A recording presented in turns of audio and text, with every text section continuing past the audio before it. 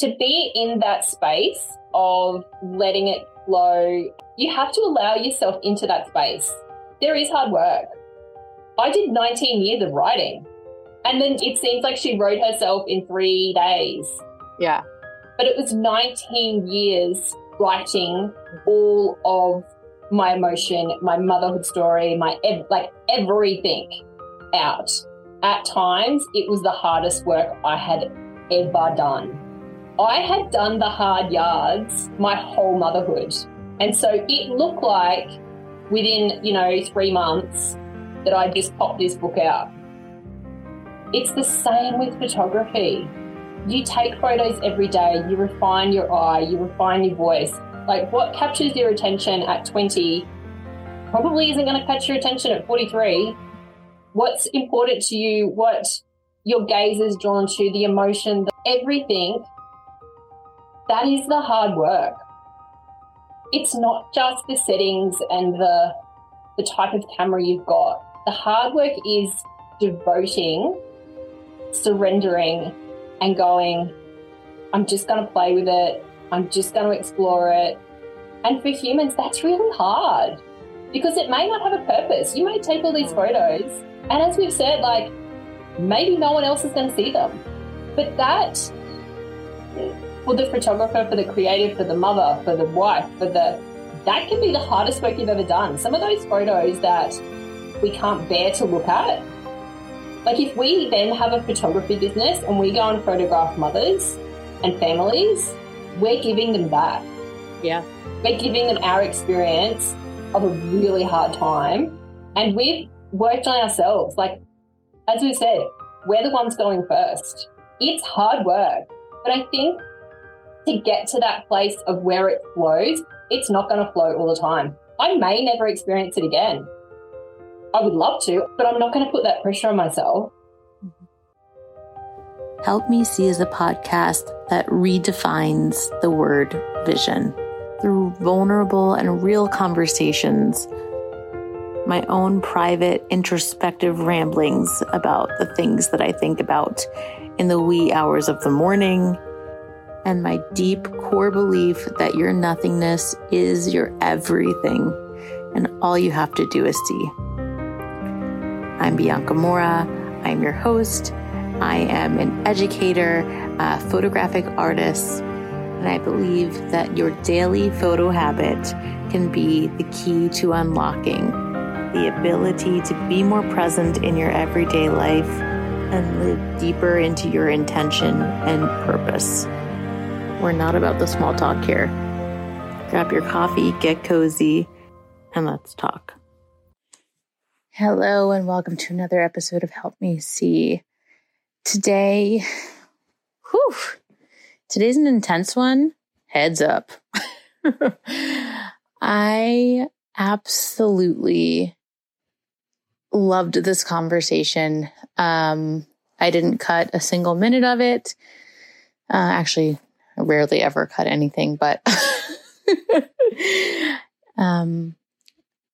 today on the show, we have Melinda Edwards, and she is just a light in this world. I feel like we talked for 2 seconds and it was 2 hours, and this is the first time we ever connected in person.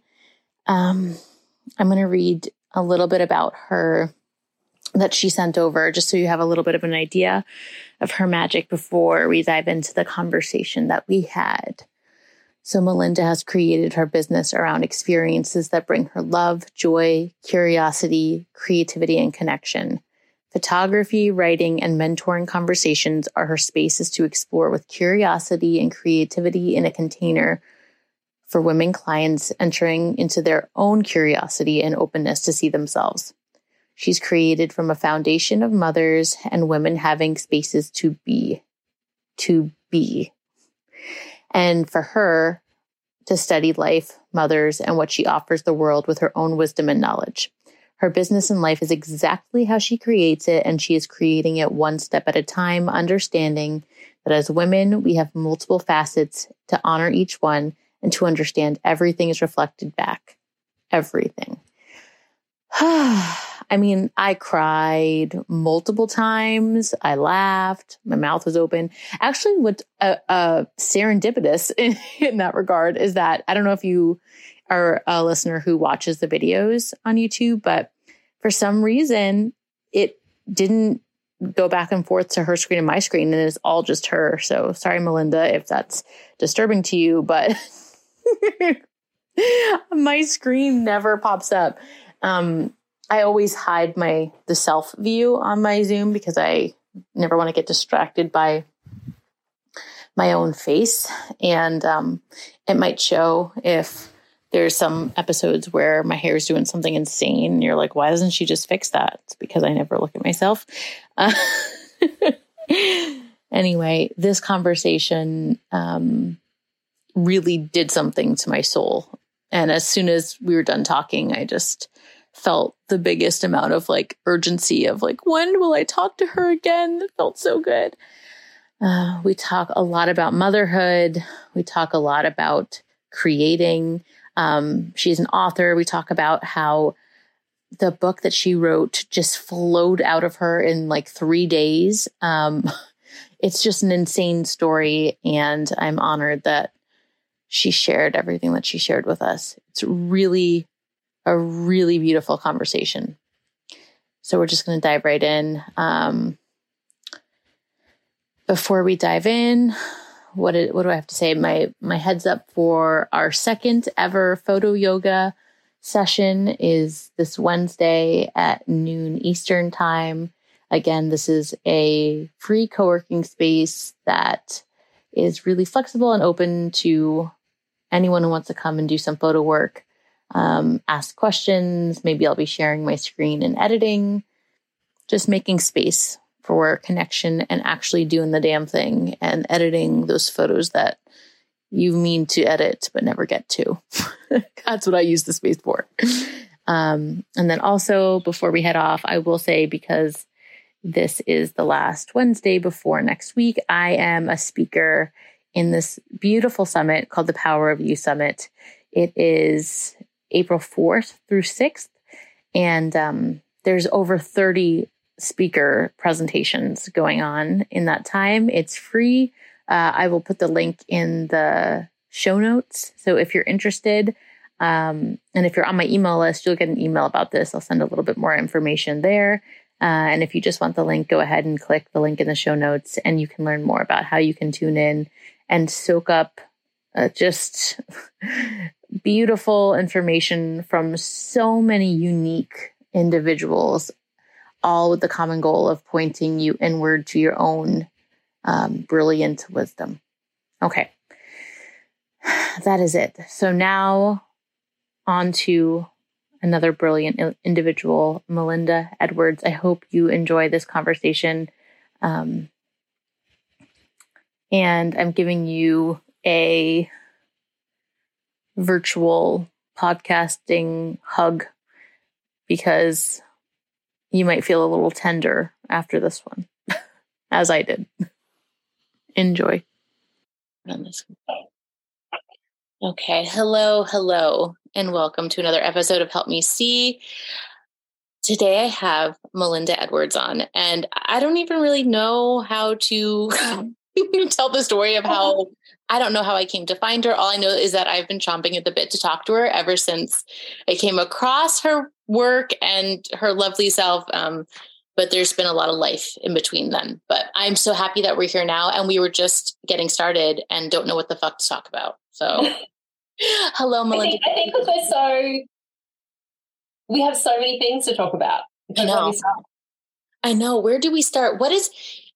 Okay. So I want to always allow for what is like most like tingly on top. So if there's something on top, let's just dive in and we'll get to other things eventually. But if not, I really want to hear about your book and how it came to be, because you pulled a card before this conversation and it just like oozed out that experience that I know of, what I know of it. So what do you think?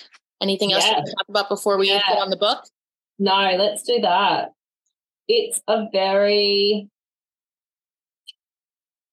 like you see these things on Instagram and you're like, oh, or social media, or, and you're like, oh, they've just done it really easy. Like it seems to have just come from nowhere.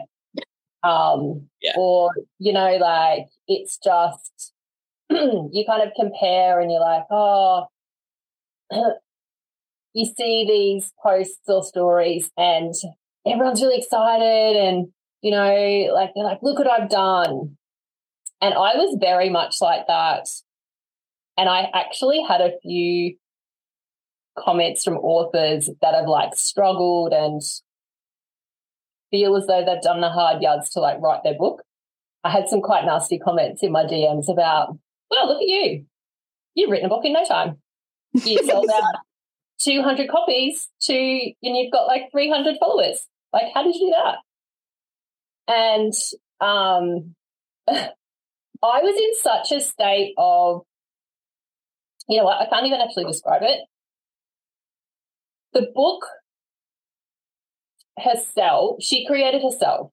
So when I say I was on Instagram going, look what I've created, that was the stage that I was at because I hadn't created her. She literally came through me. Mm-hmm. And when I say that, I have written a journal, a diary, scraps of paper in anywhere I could find a blank page.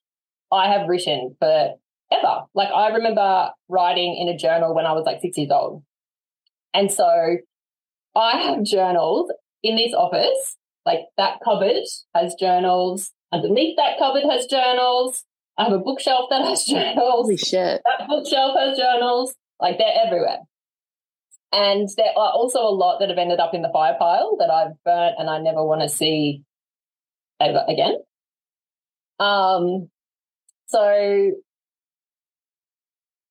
my motherhood journey is literally recorded, the good, the bad, the traumatic, everything in all of these journals.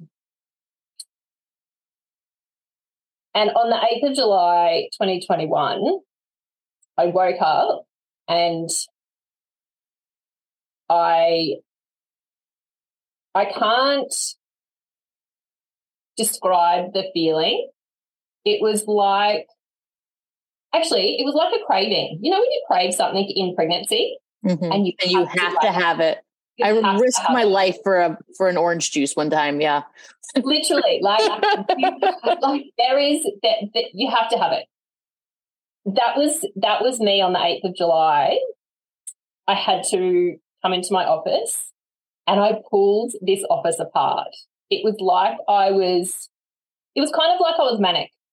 Mm-hmm. I just pulled all of these books out and I sat at this desk at this computer and I was going through these books and I had a blank screen up and I would read something and I would look up and the words would just flow out through my fingers. It was like I didn't need to even think about it. And the words on the paper were nothing like what was coming out on the screen. It was like they were alchemizing as it was like coming through me. So I've had both of my boys are very different. My first son, he made himself known from conception. Like I swear I knew the moment I conceived that child. And then I was sick. We had a terrible pregnancy together. He wanted to come early. He was standing on his feet. He was born by cesarean section. Like the first 12 months, he was just like, this is me and you have to get to know me.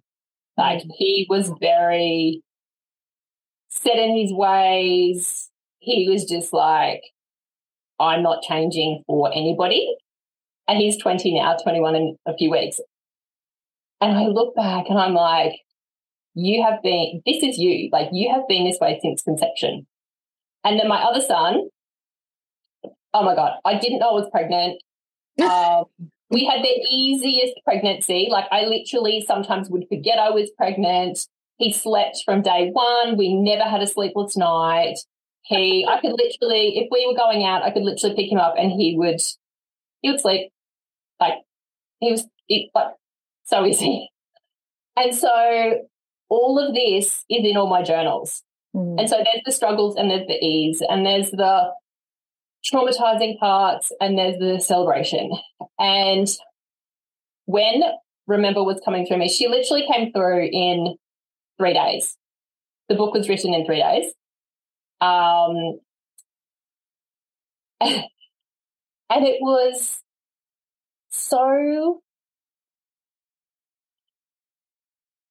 such a state of just letting go, and wasn't even letting go. I didn't even know what I was doing. I was just writing. There was something else that was just flowing through. And then, like I kind of, when it was over, it was over. Like at the end of 3 days, I looked around and went, oh, God, I don't clean this mess up. And that was it. Like that's when I knew the writing had stopped. Mm-hmm. And I sat here and I was on Instagram and I was scrolling and I saw this lady dancing in this beautiful white dress. Anyway, I clicked on it to see where she got the dress. And she's an Australian author who had just published her book and she was dancing at her book launch. And she had a list of the people that had helped her with her book, like a list of credits. So I clicked on her graphic designer because I went through and had a look at her book and I'm like, oh, that is such a beautiful book. Anyway, I sent Indy a message. I'm like, hi, I think I've just written a book. You don't know me, but I've just found your name and I think I've just written a book and wondering if you can help me. And I think she'd been like off or she was on holidays or something, but she messaged straight back. And she's like, I've just looked at my phone as like an off chance that I would look at it. And our relationship started like that day. And Remember came out in September. It was the process of how she was written to how she arrived at people's homes was flawless. Every single step, every single process, as soon as, I knew nothing of self-publishing a book. Like, it had never been a dream. It had never been a thought in my head. I'd never inquired to the process. I had no idea. And every single step was done with ease and grace and beauty and everything just, Indy was like, okay, so what do you want your book to look like? And as soon as she said it, I'm like, it has to be, this size. So I want it to be like a companion to fit it in a mother's purse. I want it to be, and I'm like, I don't even know where this is coming from. Like, and everything I was saying was just like flowing. You're and like, I want it to be a good kind of possessed. literally. And then I was like, oh, I kind of know that yellow means remember. And she's like, okay. And she's like, what are you even going to call the book? And I'm like, oh. And it was like I didn't even have to think about the name. I was like, oh, didn't we speak about that? It's called Remember. It's the best book title ever, like ever. And she's like, we've never spoken about that. I'm like, oh. And it was like nothing had to be thought about. It was like it already was. And then, so I sent her the copy and we went through and we decided on exactly how she would look and feel. And I sent it, her all the words, and then she sent me back just her work. And the way she, laid the words out and just the way she designed the book. I mean, you could just tell from the cover. I never even saw the inside. You could tell from the cover how gorgeous it is. I have to she just. So when I got the first unbound copy, which is still my absolute favorite, like it's still my absolute favorite. It's unbound. It's all loose, and just the way. God, I would be framing every single one of those and hanging on. Well, I actually will be at the end of the year. Indy and I are going to do a print run of the pages, and we're organising it as we speak. Wait a minute. What do you mean to selling them like prints? Yeah. So it won't be a book. It'll be the prints. Oh my God. I'm so excited. Oh my God. The font choice too is beautiful. Oh my God. Yeah. Oh my God. And so she just came through, and there was no decisions. Like there was I literally didn't have to make decisions. And then when we went to printing, Indy's like, oh, there's this printer I want you to use. They're high-end, they're beautiful, the work is stunning, da-da-da. I'm like, okay, yep, cool. And so she's like, but they have like, their wait list is months. Like, it'll be months. She's like, let me get a quote. Like, we'll see how we go. I said, okay. And she's like, I've got a couple of others we can go through. I was like, okay. Anyway, she got on to her favourite one. And they're like, oh, actually, we've like had an opening. We can like do it next week. Oh yeah. Okay. And I was like, oh my God. Because Indy she was very, like, she walked me through the whole process. She was like, it's going to take a few months. It actually didn't. From writing to it being put in the post was July to September. Have you read Deepak Chopra's The Spontaneous Fulfillment of Desire? No. It talks about synchrodestiny. It's just like, as you're talking, it's just like slapping me in the forehead because I just read it. So maybe take a look at some point. But it just sounds like, I mean, okay, I have so many questions, but please continue. I don't want to interrupt. Yeah. And it was just the same, like posting it in Australia at the time, nightmare. My book arrived within no time at all. Like, they were like, your delivery is on the way. A day later, it was here. Like, that was just unheard of in Australia at that time. I had like 300 followers on Instagram. I sold 200 books. She went international straight away. Like, I sent, I think, more copies internationally, like US, France, New Zealand, Canada, than I did in Australia. And when I was at the post office sending her, it just felt like she was in the right hands. Like, it was almost like she picked the women, because I only did a small run, so it was 250. And it just, even sending her, it just felt like the right women were receiving her. It was incredible. And what's the response been? Have you heard? Yeah, I got feedback straight away. She's been called an oracle. There has been endless tears in my like DMs and video messages of just women going, it doesn't matter what page I open, I see myself, or I recognize where I am at the moment, or was just what I needed to hear today. And that was so important to me. And it wasn't even like I was thinking about it when I was writing it, because I felt like I was just the conduit that she came through.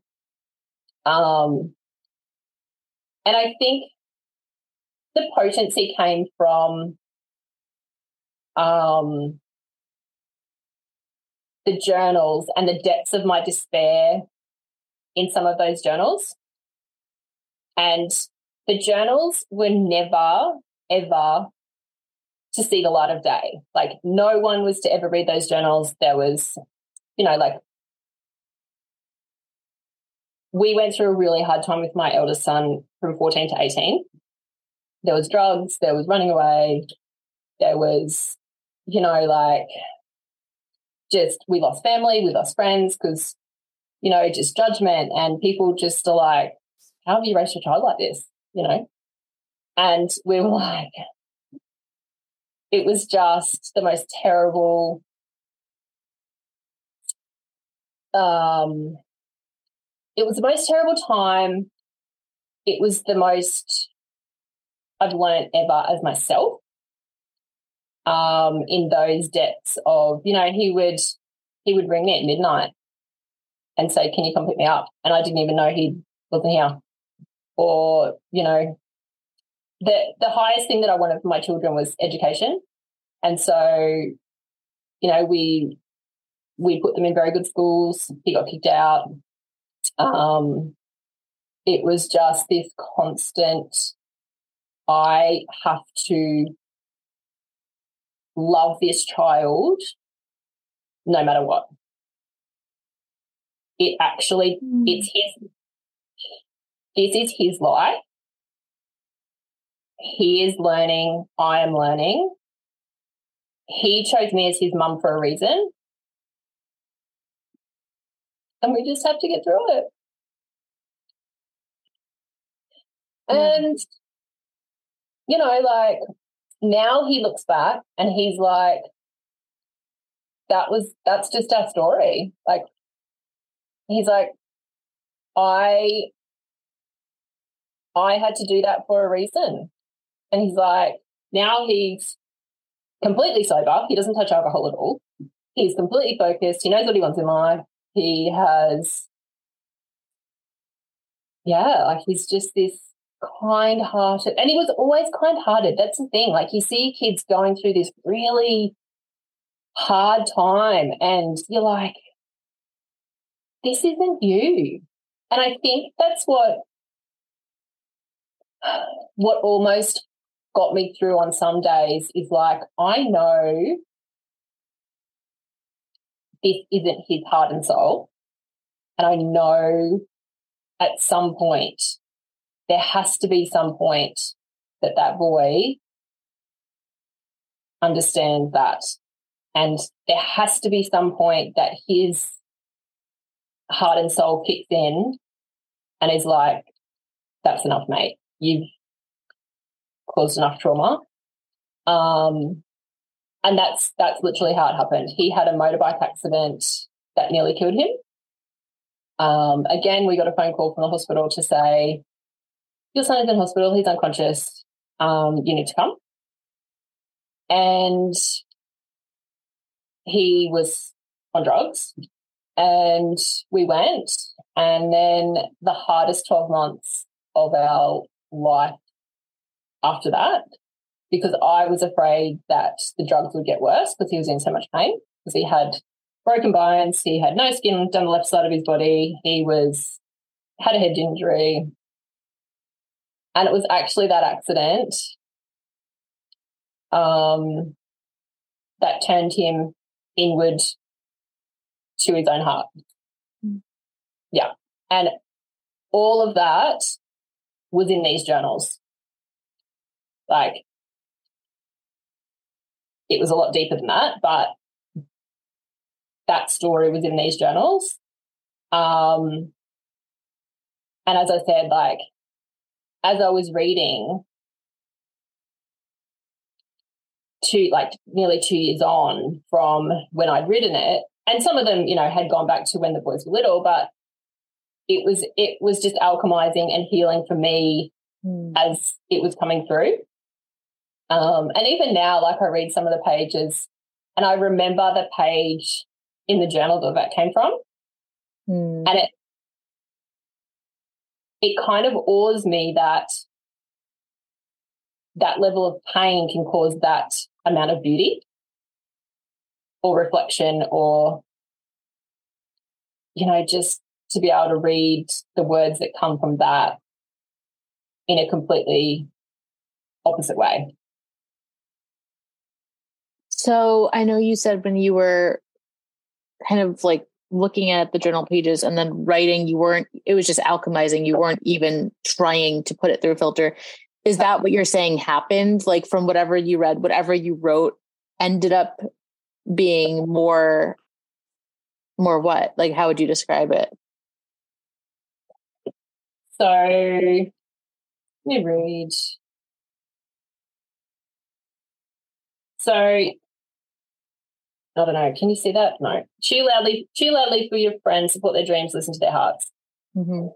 During this time, that was all I wanted, but I didn't know that. I was so far in depression and fight or flight survival mode. I unknowingly or unconsciously, I suppose, had pushed everyone away. I didn't know that I needed friends. I didn't know I needed people to cheer me on. I didn't know I needed people to listen to my dreams, even if it was the dream of having a healthy child. Like, I didn't know I needed that. I felt I needed to do. You did a podcast on speaking from your wounds.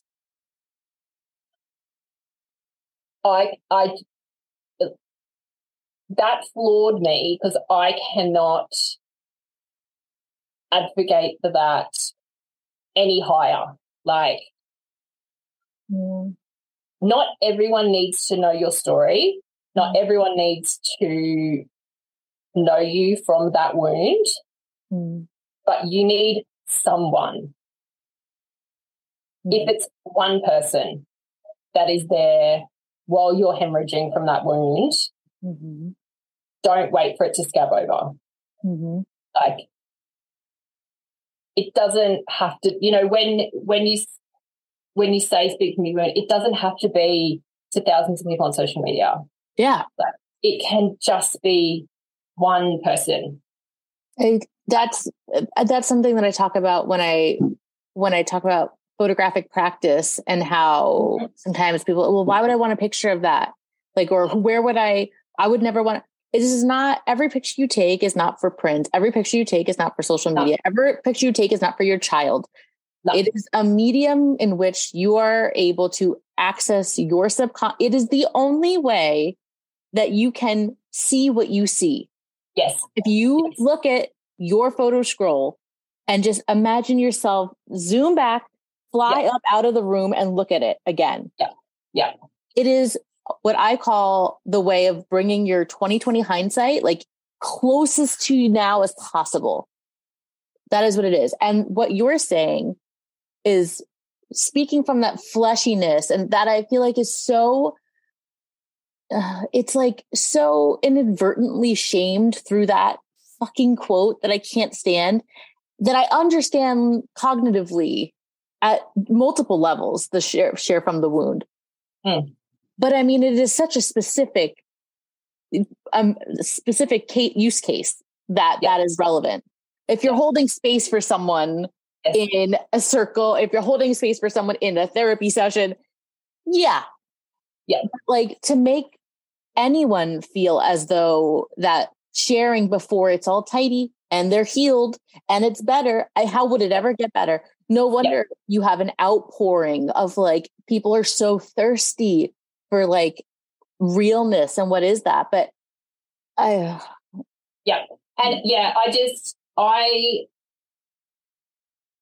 on some level, creatively, I don't know, during this time I did some self-portraits, and they weren't even self-portraits at the time. It was like, I had to, like you said, it's like no one else was going to see these photos. I felt like no one was seeing me at the time. I felt so lonely. I felt so like I can't even, like, there was nothing. I felt like I could not speak. And on some level inside of me, I needed to be recognized. So I took self-portraits, and there's some I literally can't look at now. They are so painful. And at the time, my son didn't want to be photographed at all during those sort of 4 years. And the photos I did take of him, I had to be very sort of ninja-like about it, and they will never see the light of day. because he did not consent to me taking those photos. So, you know, and even then, and it's terrible to say about your child, I actually don't like the photos of him of that time. Mm-hmm. It does not look like him. His eyes are dead. He's just, you know, when you take a photo and you literally, they're so powerful that you capture that essence of a person. Like people, you know, you can click on your phone and take a photo. But when you are like in it, when you're in it and you take a photo and it is the essence of that person, and you just have to look at that and you're like, oh, I know that person. Like I feel like I know that person, even if you don't know them. That was these photos. There was so much pain, so much anger, just the emotion in these photos. And it was just, they were dark photos. And I'm like, I actually never want to see that version of my child. But what is it? I totally hear, and I have empathized, and I've had experiences where I take photos that I never even want to look at. There's some photos that I've taken that, like, even when I'm scrolling to look at an old photo, like, and I know it's like coming in that time, I'll like close my eyes, like that amount. Yeah. But like, what does it feel like for you to know they exist? You know what I mean? And that's the power of photography. I'm grateful they exist. They'll never be deleted. They will always be there. And even though I don't want to look at that version of my child and it's painful, and even now when I look at it, the feelings of that time literally come rushing back. However, I feel very privileged to know my child to that depth. Oh my God.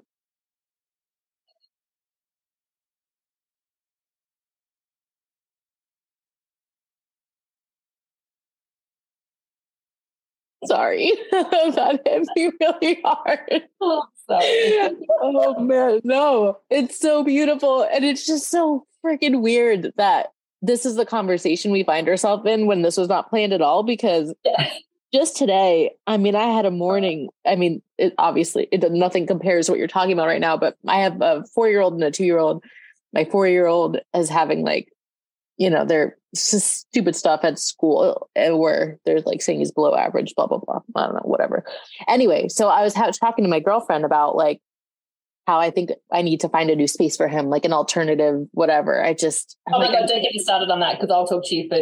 I know. I was just saying, like, there's stuff on the sheet where I'm like, I see him do this all the time. If he's not feeling comfortable to do that here, this is not the space for him. And whatever. We're talking, and it's just so funny because you said your boys are opposite. My boys are so opposite. Like my 2-year-old is like the most easygoing, savage. She's like sick. He's like 7th percentile. He's like this little leprechaun, but he thinks he's 12 feet tall. My oldest one, the 4-year-old, is like the most sensitive soul. He lays his head on my chest. He goes, Mommy, I will always love you, Mommy. I'm like, where am I going? You're freaking me out. Oh my God. Anyway, but I was talking to my friend who also has a son, and we were talking about how, and she's about to have a daughter now. And I was like, yeah, you know, I used to think before I was reading about before I was a mom, what it was like to have like a boy versus girl and whatever. I watched way too many Gilmore Girls episodes in my day. But I was like, I always thought it was kind of weird when they said like, oh, a mother and her son, a mother and her son. It's like, but now I get it, even though I don't have a daughter, because from what I can tell, like so far, because even when I see them at this age, like this young, out in the world, and the way they are with literally everyone else, and then with me, it's just so different. And I just feel like a mother like sees like straight into her son's soul. Yeah, it's just like, absolutely. And no matter what beautiful wife, no matter what beautiful relationships they have in their life, there is always something else that comes before that they want to protect or serve or, provide for someone else. Like there's always that filter no matter what, but not with mom. Mm-mm. And I just think that what you just said is like so true. Like the beautiful thing is like you turn that around and like you're like, yeah, and I got to know him and he knows, and like it sounds like he has that knowing too. He does. I think like exactly what you just said, your first boy is very sensitive. So Jack is beyond, like he is so sensitive that he actually comes off as quite harsh sometimes. Whereas Tom is very easy-go-lucky. He's like the class clown. He's, but his sensitivity comes through in extreme protectiveness towards me. Mm. He's very thoughtful. He's very he's the first one to say to me, "How was your day? Did you have a good day?" Like, how old is he? He's 17. He's 17. Oh my God. Yeah. And, and getting back to the school thing. So my boys went to Montessori. That's what I'm looking into right now. I don't know. I will forever advocate for that. Okay. It lets their personality come out. Mm. So my boys are opposites. They learn opposites. Montessori embraced that. We did try a conventional school for Jack from prep to grade 2. It broke his spirit. He was distraction. He talked too much. He was causing trouble. He was bored. Every day I was getting notes or getting called into the classroom. I'm like, he is bored because he's done all the work. Mm-hmm. He is like this. He's so sensitive. He needs to move. He needs to be engaged. He needs to explore. And Montessori allowed that to a depth that I'm so grateful for, because as soon as he got into that environment, he thrived. Mm. And the same with Tom. He's not a book learner. He needs to use his hands to learn. And Montessori allowed that. And again, he thrived, and that, I think, as a mother, to be able to recognize how our children need to be every day. Mm-hmm. Mm-hmm. Like, it's not just sending them to school and going, "You'll be right." Mm-hmm. Because they're there for so long. It's so pivotal. It's so influential. Like, the power of the people that they're around all the time was really important to me. I did not want people telling my child, I'm for pulling them up on things and, if they're doing the wrong thing, of course, having a chat about it. But for someone to be just constantly in his face going, "You're such a naughty boy." Mm. And he wasn't a naughty boy. He was bored out of his brain. He was too advanced for the work that he was doing. Mm. And they couldn't see that. They couldn't read his personality. They couldn't understand that he wanted more. Just like he was a sponge that wanted to be filled up. He didn't want to sit and just be passive. Mm-hmm. And I'm very grateful that I stood my ground, and I'm grateful that I knew my kids that well. And it's definitely to build that trust in your kid and for them to know that their mum has their back in that way and it will fight for them and, not just put up with, right. anything. Right. And will advocate for them and supports them. And it builds a level of trust that when we were going through all that with Jack, He knew no matter where he was, no matter what he'd taken, who he was with, he could ring me and I would go and pick him up. Mm-hmm. He knew that he could always come home, and he knew that we were a safe space. Mm-hmm. And, like you were talking about, like the kids act differently when they're with others. Mm-hmm. Absolutely they do, because they come home and we are their safe space. Mm-hmm. Like, which isn't always fun. It's not always fun. It is hard. Mm-hmm. It is hard. And there's a page in the book that it says, you are your child's first home. Mm-hmm. Mm-hmm. Like, a mother is their child's first home.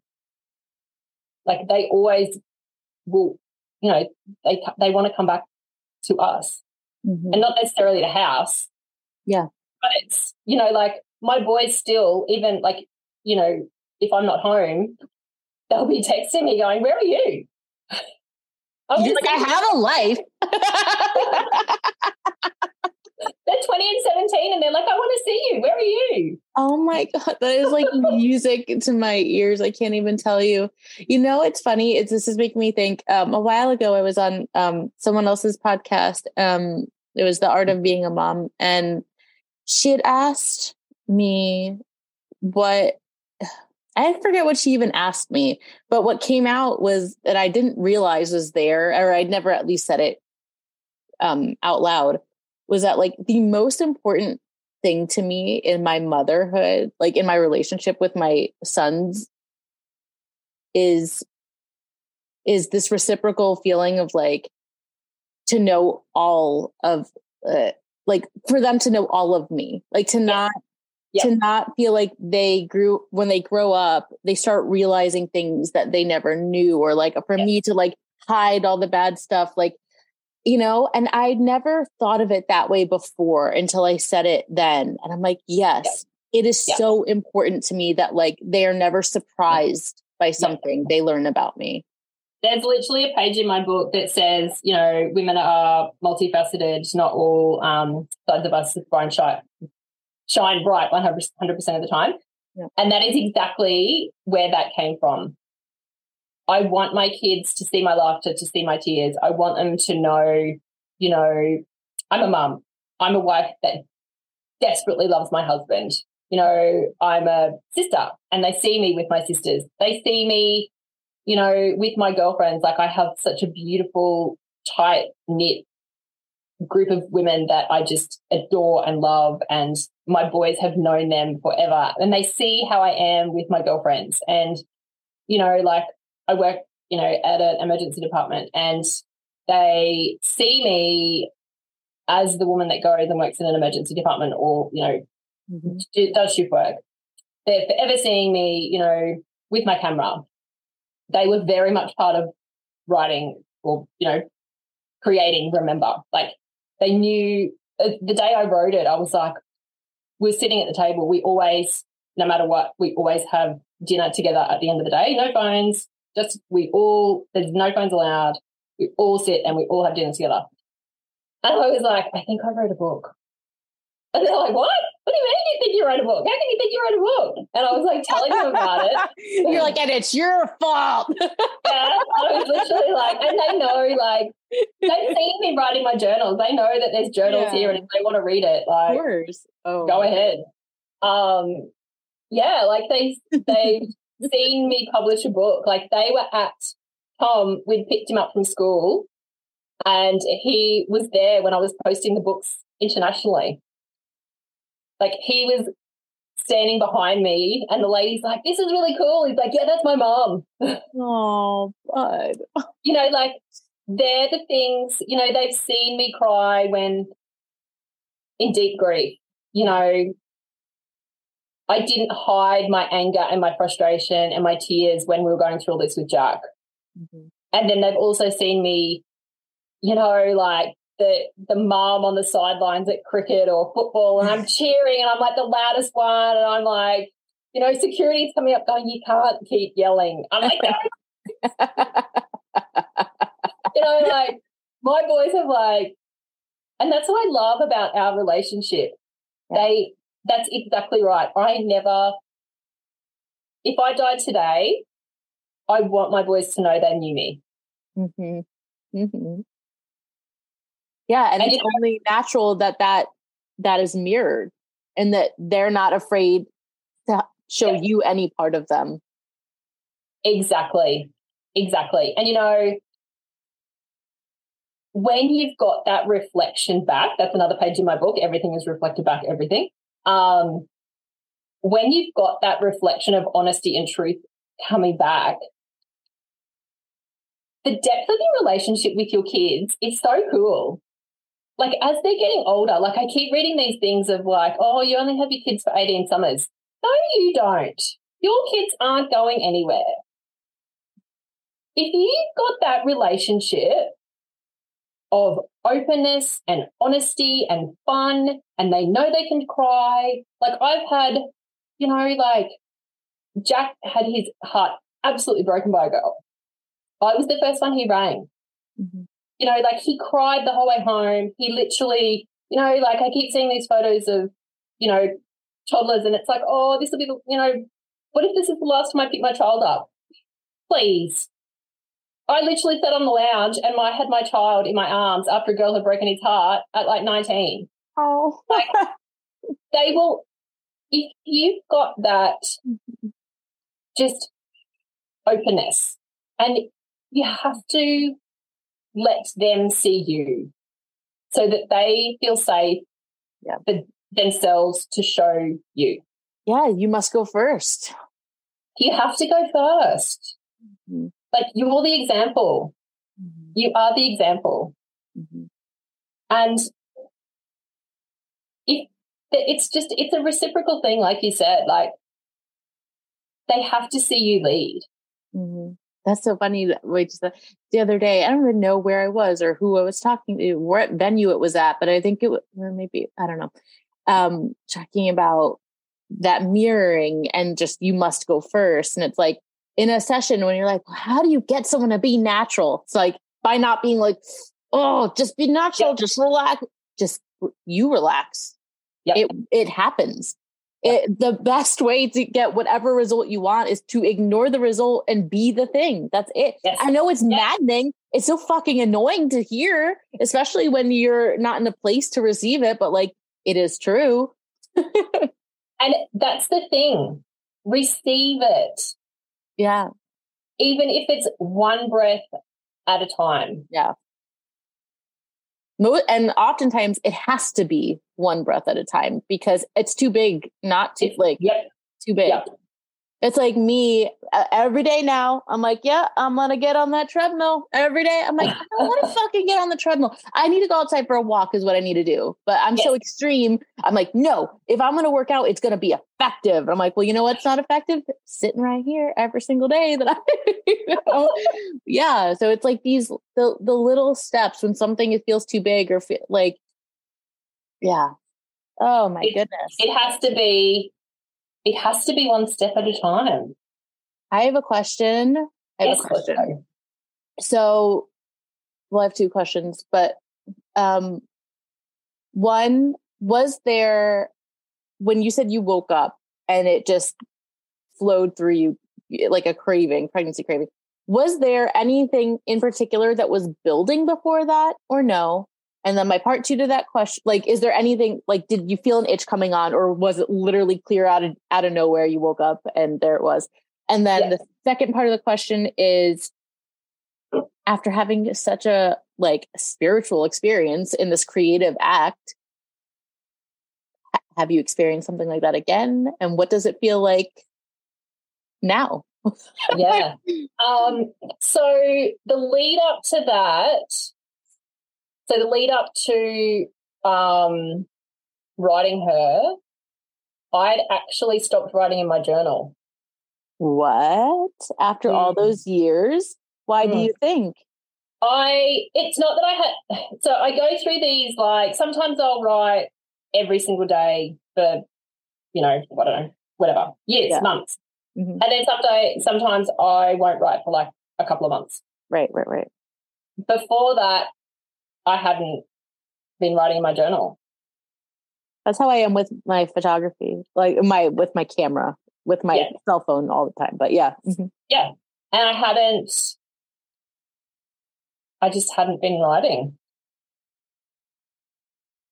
And quite often, if I haven't written for a long time, I do get a bit of a craving of like, oh, I need to sit and write. Mm-hmm. And I'm a trained typist. So for me, usually the start of that is me just sitting at the computer, closing my eyes, and I just type.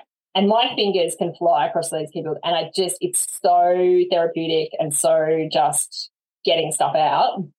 I never save it. I just click the X and it's gone. Like, gone. And oh my gosh, my whole inside's just clenched. Why don't you save it?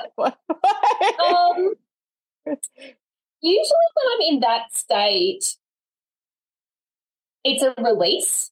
Mm-hmm. Like I don't need to process or read it again, or it just flows out of me, and I'm like, I'm good with it. It just comes out and it's kind of gone. And so, yeah, like, so for me, writing and photography are very, they're like my feelers. Like writing sometimes can feel too big. It feels too expansive. There's too much paper. There's too much white space. There's too many words. There's too many thoughts. It's too big.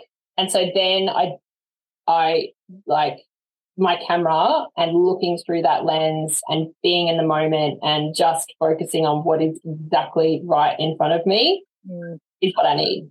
Brings me back to my center. It's like, this is what is in front of my face right now. It's oftentimes the only way I can. It's just having that square force me is the only way, because I'm like, I really resonate with the word manic. Oftentimes I feel manic, and like that helps. Yeah, and it does. It's just like, do you combine pictures and writing? It's one of my favorites. I never have, but you know what? I almost have this same craving again of telling a story with both, because I've always had this thing of like, it needs to be one or the other. I want to be able to tell a story with words, or I want to be able to tell a story just with picture. But yeah, like the last, I don't know, few months, I've really got this like, percolating combined. Yeah. I started writing a book without ever having to have wanted to do that. Yeah. And I started in a way that felt like, oh yeah. And then it really, like, I think there was like, I tried forcing something, and then I stopped, and I'm like, the book I'm writing doesn't have pictures. That's not me. Like, what am I doing? And I'm like, I'm putting a format on something that is not, what am I doing? And then, so I stopped, and now I'm like back, like reflecting on, what pictures I would use. But like, yeah, I don't know. It's so funny because I'm someone who loves like learn. I'm a forever learner. I am always in a course. I am always in a book with like a highlighter in hand. Like, my happy place is like, I don't even like anything to do with like drinking and information. Oh, me too. Oh my gosh. But I will say that like the most right things are the least amount of effort. There isn't an efforting, and it's what you're talking about. It's just, and it's, I guess it does sound infuriating, right? Because there's hard work. So it does sound infuriating for someone to just come through, but like, I mean, I would hope that it's not a triggering thing. I would hope that that's something to be like, it's like a marathon. And I think you need to be in that space of letting it flow, and just that, exactly what you're talking about. You almost like you have to allow yourself into that space. You have to have the confidence. Like, there is hard work. Like, I did 19 years of writing. Yeah. And then she wrote, like, it seems like she wrote herself in 3 days. Yeah. But it was 19 years In the making. Writing all of my emotion, my motherhood story, everything out in such a way that at times it was the hardest work I had ever done. And that's why when I was like getting a few little DMs and things going, oh, look at you, you've written a book in 3 days. I had done the hard yards my whole motherhood. And so it looked like within, 3 months that I just popped this book out. And I think it's the same with photography. You take photos every day, you refine your eye, you refine your voice. Like what captures your attention at 20 probably isn't going to catch your attention at 43. What's important to you, what your gaze is drawn to, the emotion, everything, that is the hard work. Like it's not just the settings and the type of camera you've got. The hard work is devoting, surrendering, and going, I'm just gonna play with it. I'm just gonna explore it. And for humans, that's really hard because it may not have a purpose. You may take all these photos, and as we've said, like maybe no one else is going to see them. But that, for the photographer, for the creative, for the mother, for the wife, that can be the hardest work you've ever done. Some of those photos that we can't bear to look at. Like if we then have a photography business and we go and photograph mothers and families, we're giving them that. Yeah. We're giving them our experience of a really hard time. And we've worked on ourselves. Like, as we said, we're the ones going first. Like, it's hard work. But I think to get to that place of where it flows, it's not going to flow all the time. I may never experience it again because it was such a big thing for me to experience. I would love to. I would love to get to that point in my photography. But I'm not going to put that pressure on myself. Like everything is so abundant and beautiful and creative. And I think if we can just take a breath and, just let go. Sometimes we just need to just be in it, like be in it. In it. It's the hardest work of my life. I grew up with my parents. I love them dearly. They love me dearly. But my father, who I am his child through and through, he is like a very, very like worrisome, overprotective, like New York Italian. Like, so I mean, to this day, I have to text him when I get somewhere, and I was at a retreat out of town, and he would text me. Okay, I just need to. This one little thing will give you the scope of the intensity of this man. He would text me and ask, "Are you good?" I'm like, "Yeah, I'm good." And then he'd say, "What was your first? What was our first dog's name?" And I'm like, "Are you what? What are you talking about?" It didn't hit me until hours. I was like, "Are you checking to make sure that a kidnapper doesn't have my cell phone responding on my behalf?" I'm like, oh my God. I'm like, "Dad, you need to get help." Oh, Dad.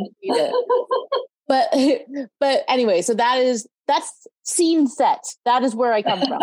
And so like this idea of like just being open to receive, I struggle with it in a way of like,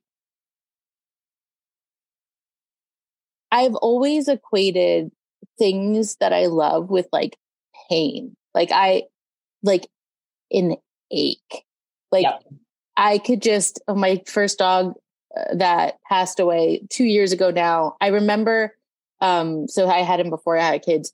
I would look at him and just sleeping on the floor, just being a dog. And I would feel like someone had my heart and was like squeezing the ever loving life out of it. And it's just, when I see things that I love, it hurts. Yeah. And so this idea of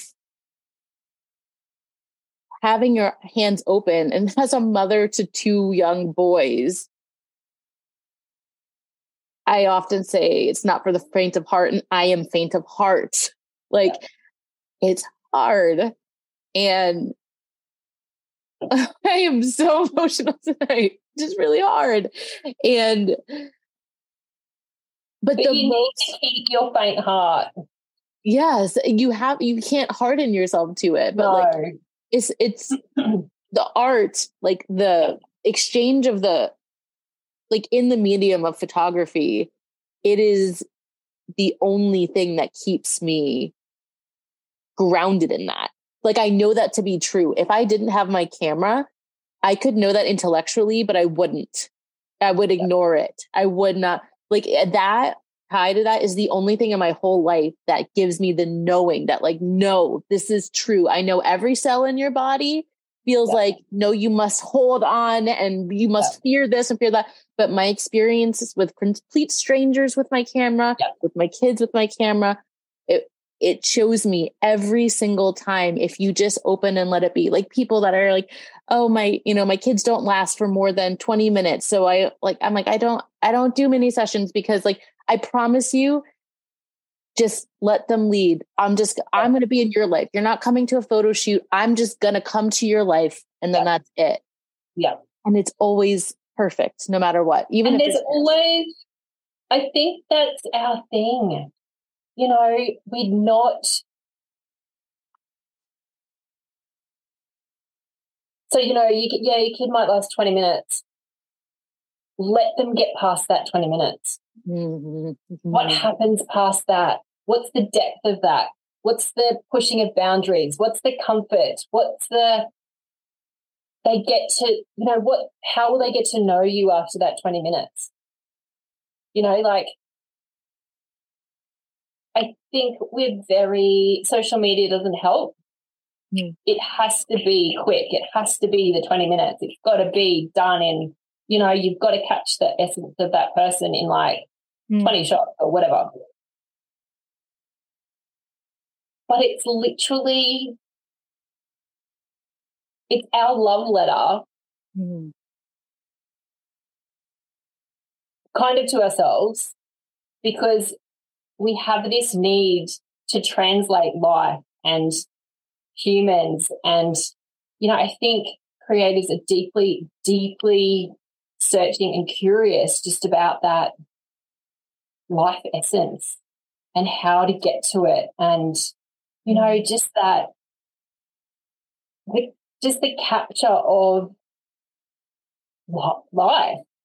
Yeah. Like when you're saying what happens after that 20 minutes, and like, do you know what you look like in those 20 minutes of that meltdown? Like, what a gift you don't like, how many times is your child in your arms sobbing and you're comforting them, and you don't even know how beautiful that looks. You have no idea. Yeah. No idea. Yeah. Okay. Perfect time to bring this up. I need you to say more about your long portrait idea. It made me think, I just need to hear more on that. In college, I was in a conceptual practices class, and I came to the weird thought of like how I don't know what I look like from the back. Like, I'm like, that's just so weird. I don't even know. Strangers know what I look like more than I look, whatever. So I had done a series where I would set my camera up and I would give like someone I was close with, like the trigger, and we would just be having a conversation, and I'd let them, did I tell you this? That's so cool. Oh, I didn't.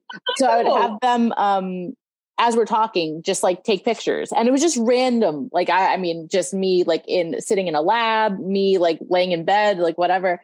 And one, I never knew how animated I was speaking, because when do you speak to yourself in a mirror? You know what I mean? Like, never, there were things about me that I'm like, that's what I look like, you know? I love that. No, it was so strange, but like, it's just like, and the pictures are nothing to write home about by any means, but like, it's just so interesting. And like, that's like another sliver of experience that I like keep in here too. It's just like knowing that someone has no idea. You have no idea. So can you talk a little bit about your long portrait?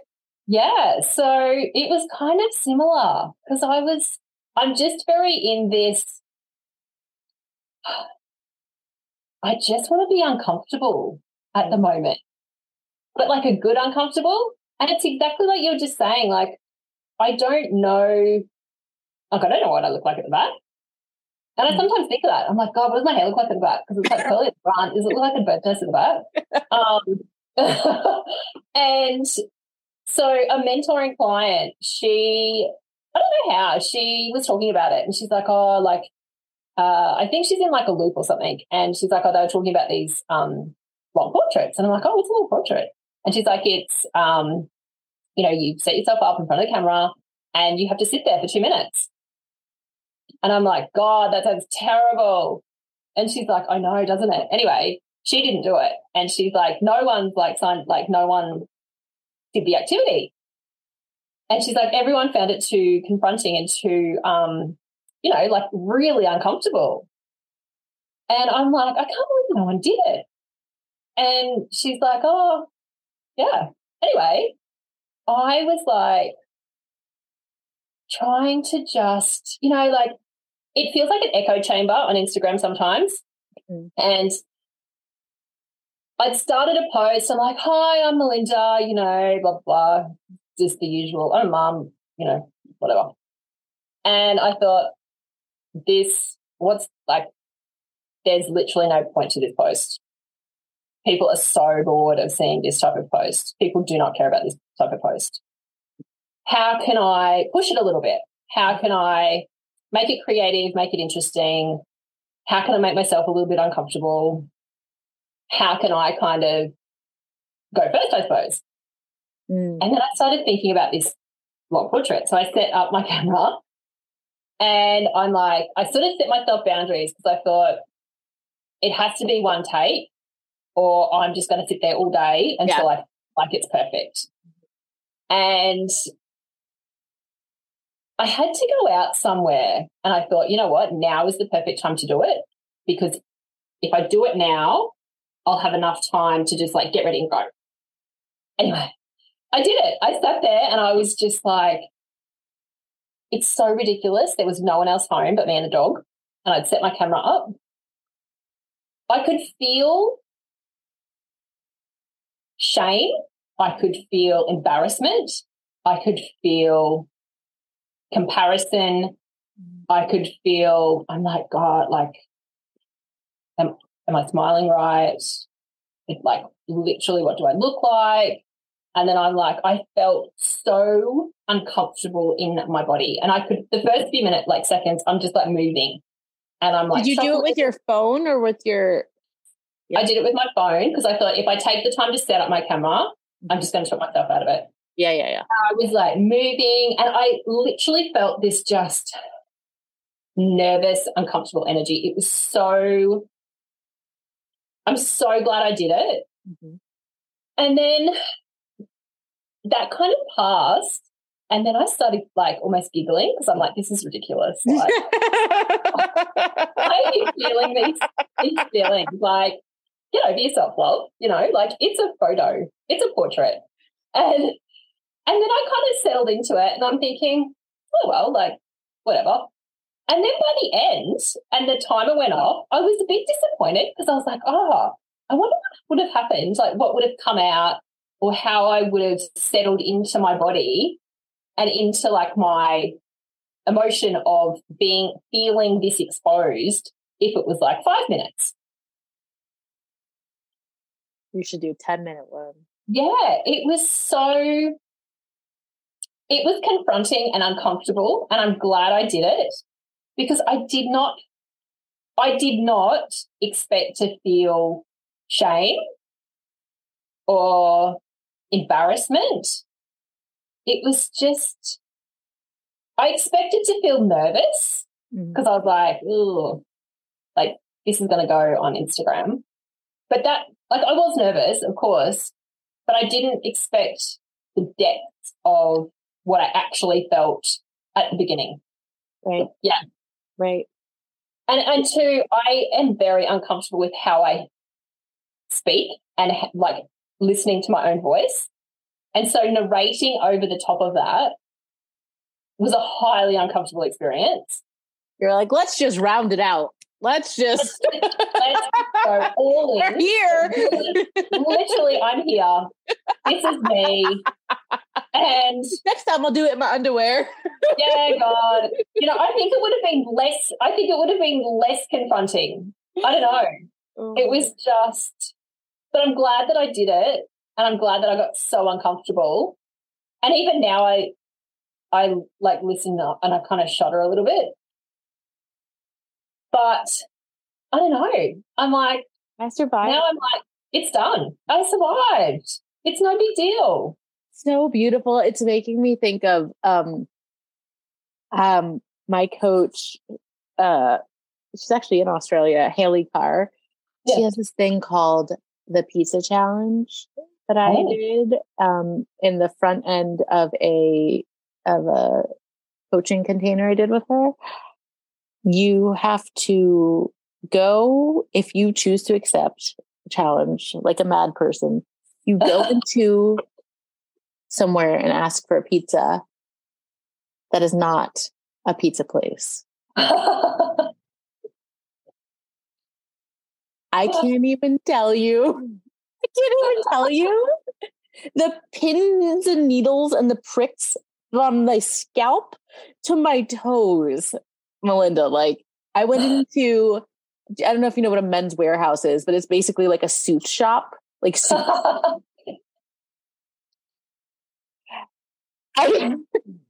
was the response? What did they say? I'm honestly like getting. Did you even get it out? Like, how did you start the conversation? Getting sweaty armpits just talking to you. So I kind of did it the way you did it, in that it's so funny. I didn't have time to like, I was driving and it was like the most I've ever invested in any, and it was like the front end of this course. And I'm like, or of this coaching container. And I was just like all in, you know, when you like say yes to yourself and you're like, fucking go time. Like, it's like, this is it. Anyway, so I had to go pick up my son from school and like literally by a certain time. And I always get there with a minute to spare. So I didn't have more than like 2 minutes to spare. And I'm driving and I was thinking about it. And I'm like, and it was just, I'm like, I don't have to do it. She said, you don't have to. I'm like, gosh, she said you don't have to, but I think there's a trick. Yeah, you gotta do it. She said you don't have to, yeah. I was at a stoplight and I literally, it was like a movie, and I looked to my left and I saw the suit shop and I'm like, can I turn in? And I'm like, oh my God. And I'm like sitting there rocking back and forth in the car. Oh my God. All right. Oh my God. So I was like, I'm just going to go in. I'm going to turn. And I knew where the counter was. I'm like, go in and turn to the left, ask it really quick, walk right out. Okay. All right, let's do it. 5, 4, 3, 2, 1. Okay. So I go in. Worst thing. Go in. No one's at the front. Oh God. No one's at the back. They're helping customers. And and then I start pretending to look at suits. Oh my God. It was worse. I'm like sitting there and I'm like, I'm breaking out in full body hives here. I'm like touching the terrible suits. And I'm like, wow, very interesting. And I'm like, oh God. All right, maybe I should just leave and I'll do it another time. And I was like, no, I can't. I have to do it right now. So finally I walk up, honestly, I have like PTSD just reliving this with you right now. I start walking up and they're like, can we help you look for anything? I'm like, oh, I was like having an no, you're nervous. I was having an outer body experience. And I was like, I don't even know how, because I don't have a poker face. Like, I really like wear my emotions, but I just kind of like switched off. And I was like, do you guys have pizza? And they're like, because I didn't want to be like rowdy or like jokey about it. So I was like dead ass. Like, I was like, do you guys have pizza? And they're like, oh, like pizza socks. Like, they were thinking, you know, dress socks with like crazy. I was like, no, like I was talking to them like they were idiots. I was like, you got to explain yourself. And I'm shouting like in a few yards. I wasn't even close. So there's multiple people looking at me. I was like, no, like pizza, do you have? Oh, no, this is horrifying. Oh, and like my whole body. And they're like, no, we don't have pizza. And I was like, oh, okay. And I like turned out and walked away. And I was like, I felt on my back, like all like everyone disgusting. And like, I got in the car and I was just like in a cold sweat. But it's so, you did it. It did it. And it's like, and part of me was like, oh, so dumb.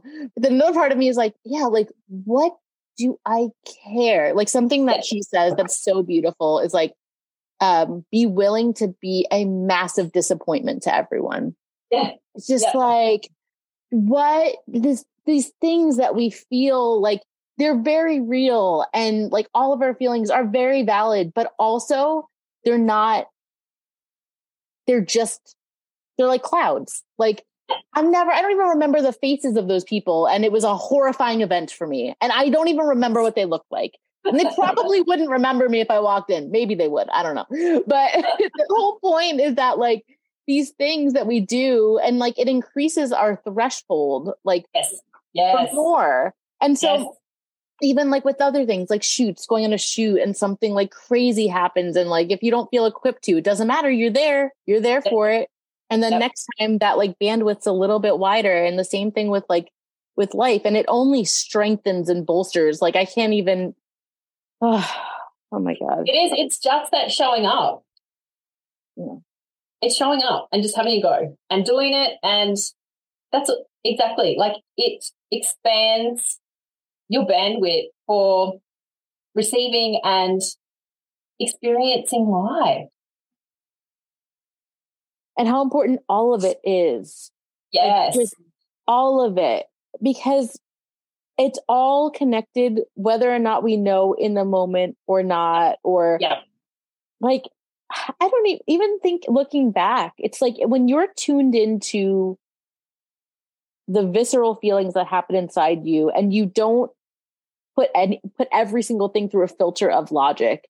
And I am the guiltiest person of like everything I do. I love to see the 47 layers of purpose behind it and how it like translate and how it could become this and whatever. But like, I think that is just like the human urge. And I think that that's not the way. Like, I think that's just a layer of satisfaction. But like, you know, I'm talking about like having a go at writing a book.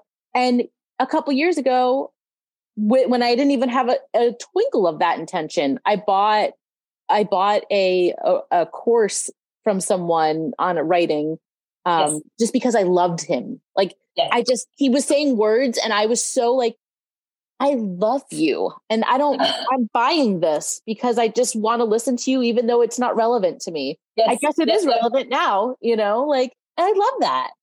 I love that. I love that. I just think everyone, you know, like that's another thing. That's another thing that's in the book. It's like, it is a miracle that we are here. Like the stars aligned, the cycles aligned. People had to meet in a certain way. Like for us to get here is an incredible feat. Yeah. You know, like, and then everyone that we come in contact with in our whole life, we're learning from. Yeah. Like you might not have needed his writing course, but you loved him. Yeah. Mm-hmm. So he was there for a reason. Like he's in and you took that step to like enjoy him and what he offers and receive his enthusiasm and excitement and knowledge. And it's so cool. It's so cool. It's so cool. And it really is never ending, like the webs that happens. And it's just so, oh my God. Imagine the joy you've given those people in that men's warehouse. Seriously. They're going to they tell everyone. They're going to be like, this woman come in. You should have seen her. And she asked for pizza. Yeah, that's another thing. I wasn't like a teenager. Like, what was their thought? They're like, is she like okay? Is she on the drugs? Yeah. It could be the talk of like the Christmas party. They'll be like, do you remember that woman? Remember how she came in? I think the clutch layer in that was the fact that I was like acting like they were like being incompetent. Like, yes, I mean pizza. That's a pizza shop. Oh my gosh. So, okay. So tell us, are you okay on time? I'm okay. Yeah, I'm okay. Okay. Can you tell us what you're up to? Because you have such a beautiful mentoring business, and it seems like there's a huge focus around clarity, appropriately so. Can you just tell us a little bit about that? Yeah. So when Jack was in the hospital, he'd just come back from theatre, and so this is after he had his motorbike accident, and he was unconscious. They had to fix all his bones and dress all his wounds, and it was horrendous. And I was just sitting there and I was just like, the level of, I suppose, clarity that came over me was just like,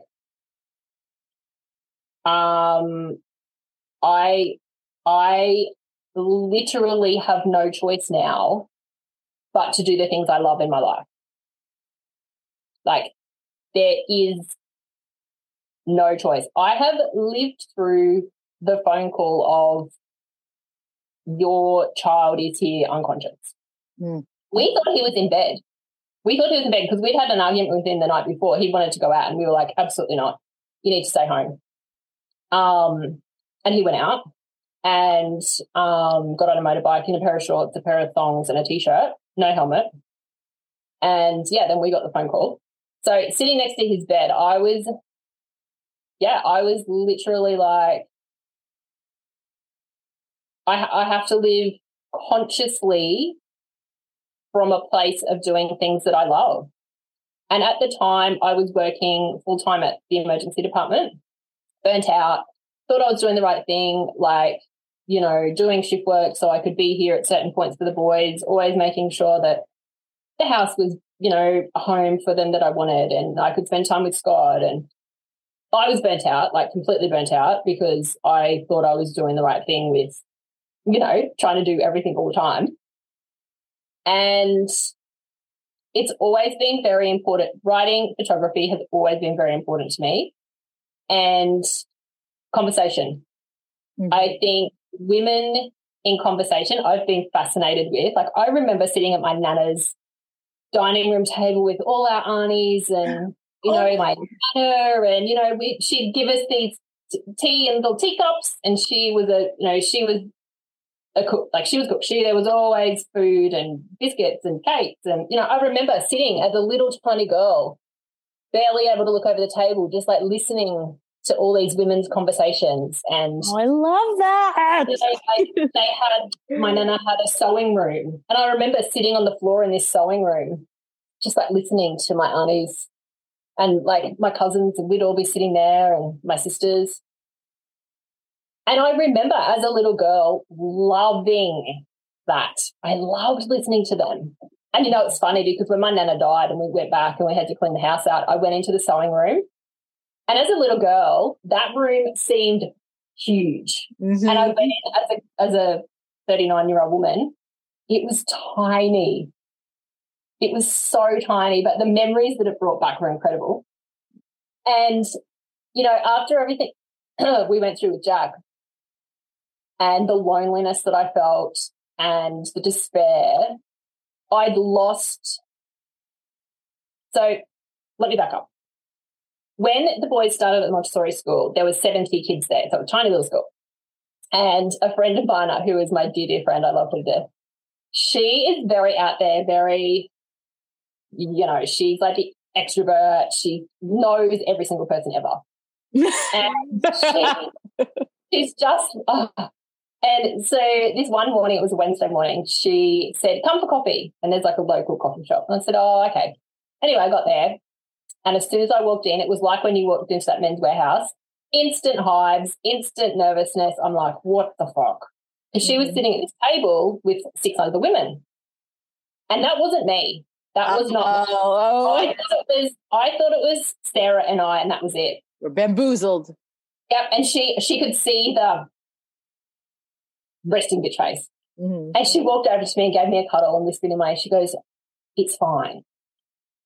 And she like held my hand and we walked back over to the table and I was just like, "Oh, you bitch." Anyway, that day started Wednesday coffee. So pretty much from that day on until Tom left the Montessori school 5 years later, we met for Wednesday coffee. And I didn't like the women that were at that table. We didn't see each other outside of that table. We'd see each other at school and go, "Oh, hey," and that'd be it. We didn't socialise.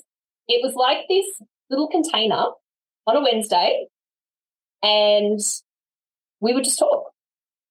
Oh. The conversation, some days, some days we were just all too busy. We would literally get our coffee, catch up for like half an hour and then go.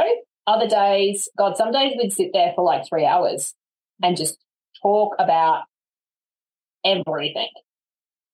And when I was going through everything that I was going through with Jack, Tom had just left the Montessori school. So I had no need to go to Wednesday coffee. It was like once your kid kind of left the school, you kind of left the group almost. And there was five of us actually that all left the school at the same time. So we didn't have Wednesday coffee. And we'd never caught up outside of Wednesday coffee. And so... Ever again? No. Oh, my gosh, this is so mysterious.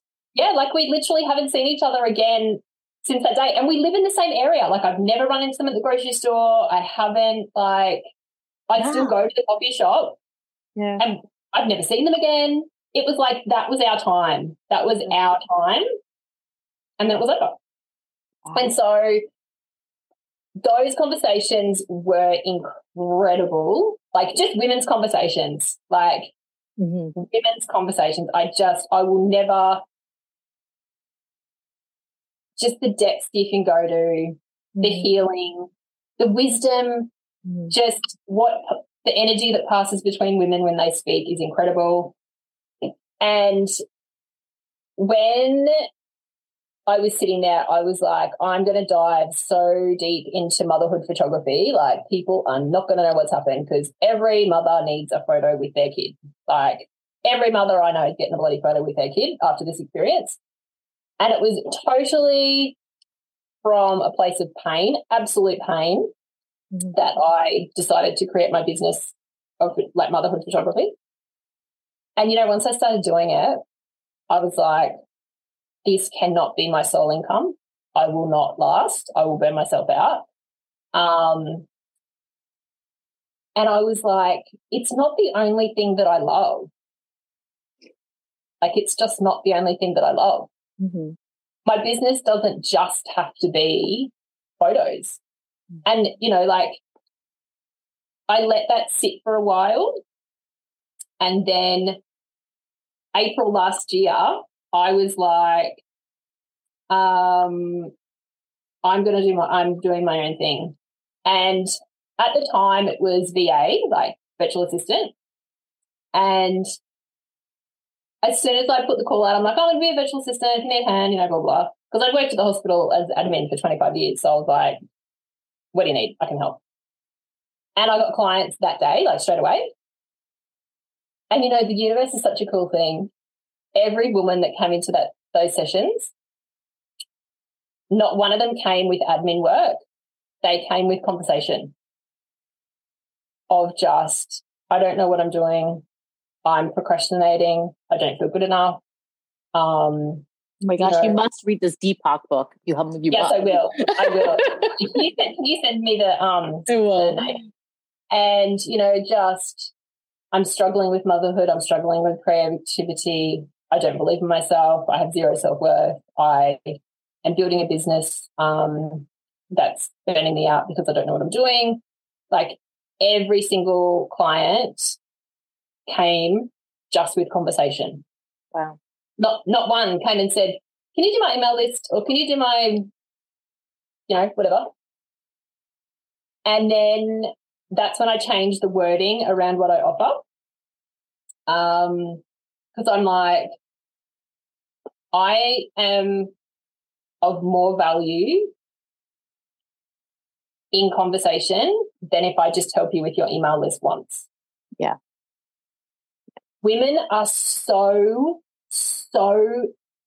incredible when they know themselves, when they know why.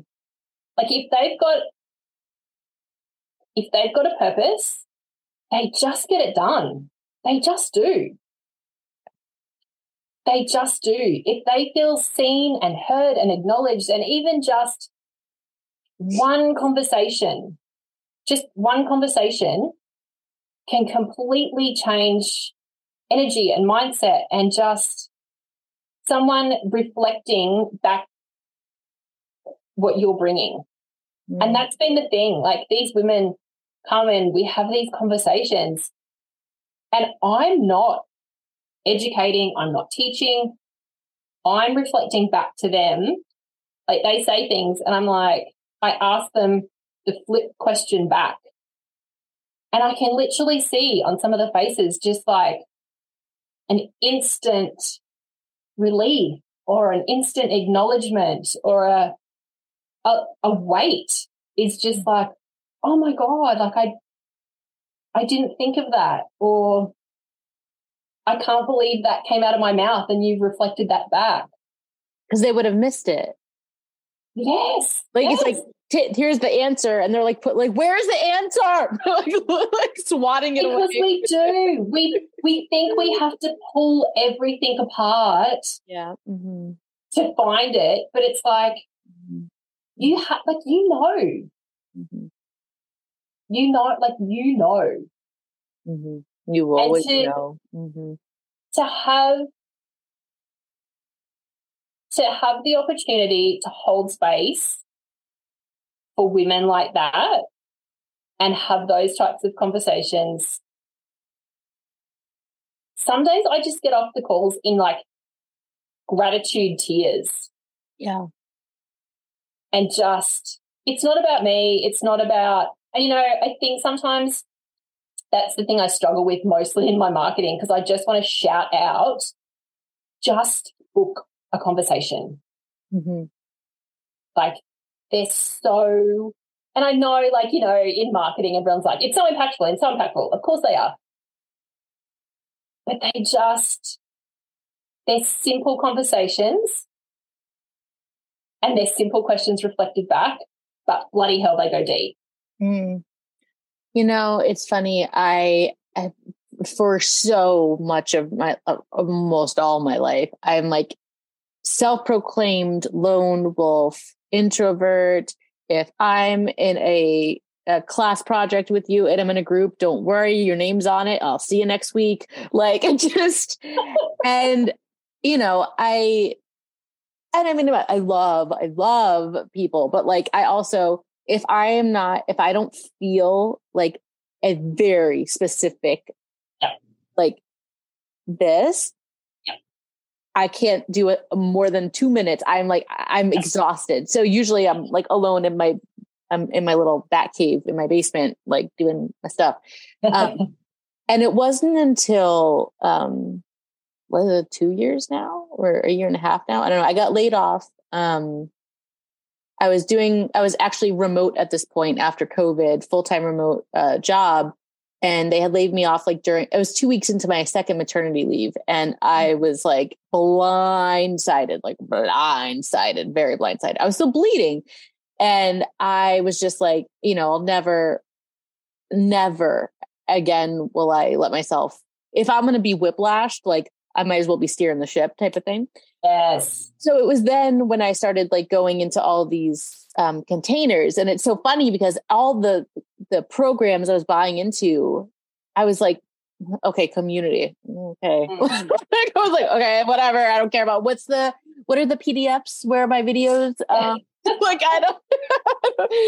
And I'm telling you that, like, from that very first program I signed up for, that I don't even remember most of the material. Like there are two women that I talk to like almost every day of my life, like from there. And continuing like now, like every time I'm in a container, I am just in awe of the people I meet. I just realize how when you, how do I say this? Like,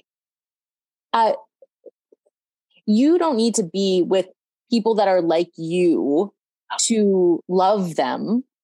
And it's not that they're any less like my family. I love them to the ends of the earth, but it's not, you can't just, I don't even, there's no words like for what happens when you just have a thing and you know that you see each other in a way that no words need to be spoken. And you don't need to give someone the whole background of your life in order to say this one sentence that you just really need to say. Exactly. It's it's incredibly powerful. And now I'm like complete opposite. Like I'm still total introvert, but like the value of this one-on-one connection and this, you know, to have a coach. I never want to not have a coach ever. I know. I'm the same. Ever. I'm the same. And I am very much an introvert, but I keep getting coached to do group calls, group offers. And that eventually may come. Mm-hmm. At this stage of where I am, the power of this one-to-one, and like you said, you know, some of the conversations I have with women, it's literally one sentence.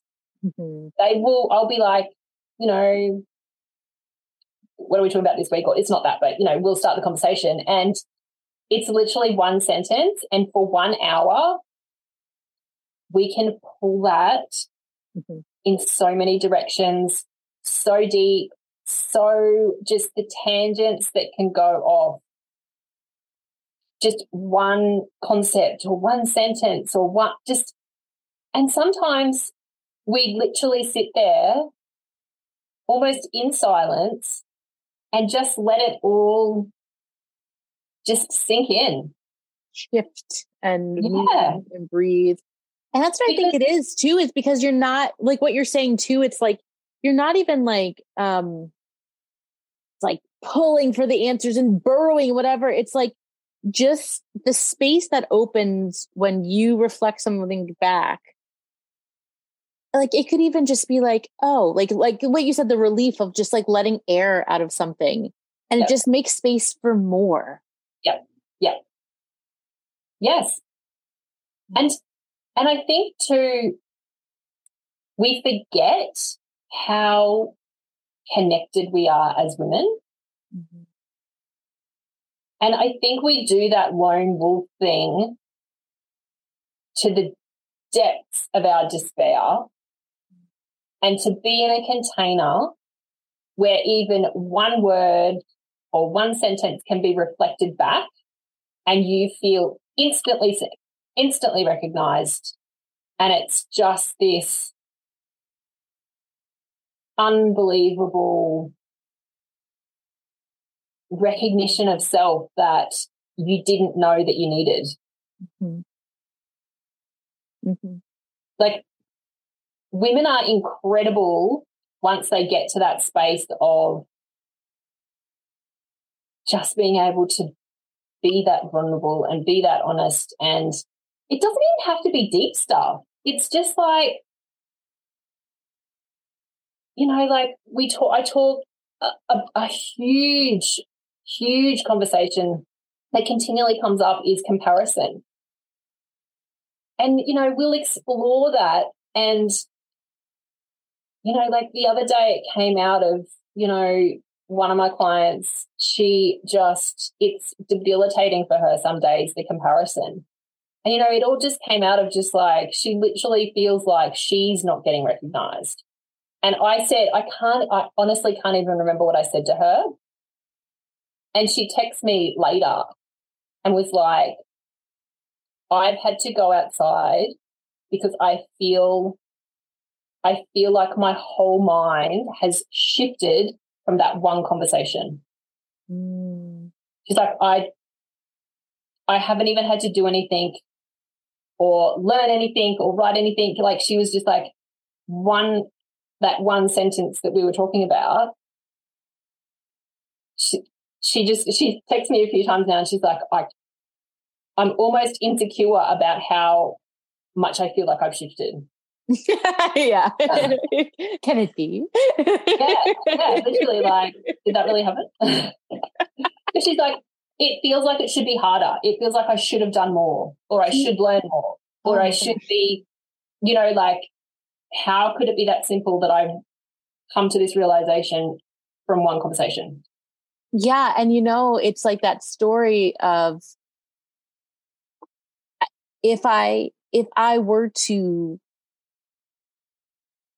let that be gone, is that dishonoring the years torment and struggle, or the relationships that have been built out of it, or I recently had this freaking realization, and I'm in an NLP certification course right now. We were doing something on beliefs, and I was working with fear. It was one of the things that I've gotten from my father, is this, and I mean fear, like life fear, like physical, like worst case scenario, always don't ever sit with your back to a door in a restaurant, like as if I'm in like the Secret Service. Like, I'm telling you, my partner tells me I look like a field mouse when we're out places. Oh, God. Like seriously.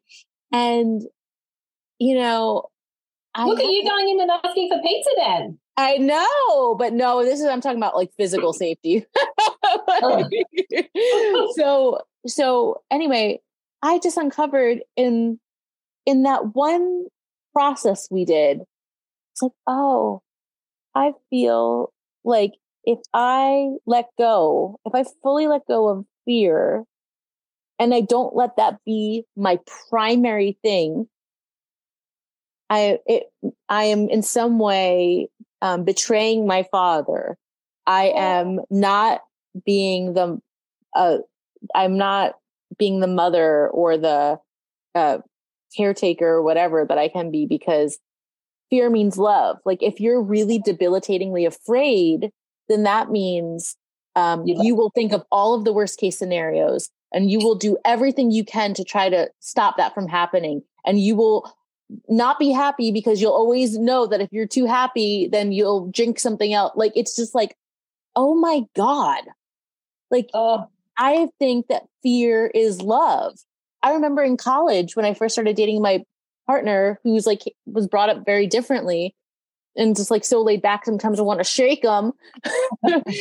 That like one time I left his place and I went back to my dorm, and it was at night, and I was so offended that he didn't make sure I got home. And I was like, I could have died. I could have been kidnapped. And like, to me, that wasn't love because of what I knew. So it's like, and I'm not going to say that like, I'm free as a bird now, but like also just saying that to myself, like, to me, like up until this point in my life, fear has meant love. Like, it just, like, it broke open, and like, it's like birds flew out. I'm like, oh, like, it's like, I feel tender and like compassion for myself, which is weird. So sometimes it's really hard for us to feel compassion for ourselves, but like, then I feel like compassion for like just the whole situation. And it's just like one point. And yeah, there's that very real, like, can it be true that like, I don't have to be complete. Like, my partner recently has been talking to a company in New Zealand, and we're in Ohio right now. And I'm like, he's like, aren't you afraid? And I was like, no, if they give you the job, let's go, like, like, am I full of shit right now? Am I just like on the sugar pill? And I'm like, no, why am I questioning myself? Like, no, like, I'm not. And I don't know, that has to be part of it. And I feel like when you're talking about your client, that's how I feel. I'm like, yeah, just someone needed to show me that, but I knew it. just like she knew it. Yeah. Yeah. But it's just that awareness, I think, or deeper than awareness. It's just this. It's making the unconscious conscious. Yeah. So that you can go back to like making it unconscious, right? Because it's like, what's the thing? It's like unconscious, unskilled, consciously unskilled, consciously skilled, unconsciously skilled, because that's mastering. So it's like, if you can like make the subconscious that's not serving you, to put it lightly, conscious, and just be aware of it and like live with it enough to where that it can be unconscious again, but like put back in the way that feels good. Yes. Then you can just move. Oh my gosh. Yeah. Oh, Melinda, I could talk to you for a bajillion years. It's been. I know, me too. Years. Oh my gosh. This has been like, I've cried like 47 times. I think, I don't even remember what it was, but I feel like we had a conversation true to the card that you pulled. I totally feel that. There was something in there. I actually can't remember the message fully now, but it was. I feel like, it feels on point here. Can you, I don't know, but one, is there anything else lingering in your mind and heart that you wanted to touch on at all? Anything that's coming up for you? I think we've covered a lot. We have covered a lot. Do you want to ask anything else? No, I don't have anything else right now. Yeah, I feel good. That was an incredible conversation. I feel really, really good. And also very bittersweet. I'm like, no, you're my best friend now. You're not leaving. You're not leaving. What else can I talk to her about? Oh my God. It's 9:45 p.m. And then I'm like, come to New Zealand because that's like 2-hour flight from here. Oh my gosh. You have no idea. I don't know what it is. I told you in my messages like back then, I don't know what it is. I am like a moth to a flame with anything Australia. I don't even know. It's so crazy. Okay, so can you tell us, we're going to put it on the show notes, tell us where we can find you. Yes, so it's now Mrs. Melinda Edwards on Instagram or just melindaedwards.com for my website. Okay, so we will put that in the show notes and I'll send you an email about the bio, and I'll give I'll put a code in there too for my Clarity workbook. Oh, you have a workbook? Awesome. Yeah. Oh, and what about where's your book available? On my website. On your website. I'll put the link there as well. Yeah. Okay. And you will come back whenever you want to have another conversation? Oh, absolutely. I'll just talk to you every week. Oh my gosh. Okay. I'm going to stop recording here. If you enjoyed this episode and want to get in on actual conversations with me, join the Help Me See podcast private Facebook group. Every Friday at 12 p.m. Eastern Time, I'll be hopping on live for Q&A on the latest episode and for free consulting if you need a bit of help thinking about ways to save your memories. Did you get something out of this episode? I really, really, really hope you did, and I would love to hear from you. I'm on a mission to empower you to feel peace knowing that you are not missing your life. One of the best ways that you can support me is leaving a review. And honestly, I'd rather hear about the memory you saved because of this podcast rather than any kind of accolade. Tell me how this podcast has impacted you. And 1, I'll probably cry. And 2, I'd love to give you a shout out on the show. Take a minute and head out to the link in the bio to write a review now on the podcast.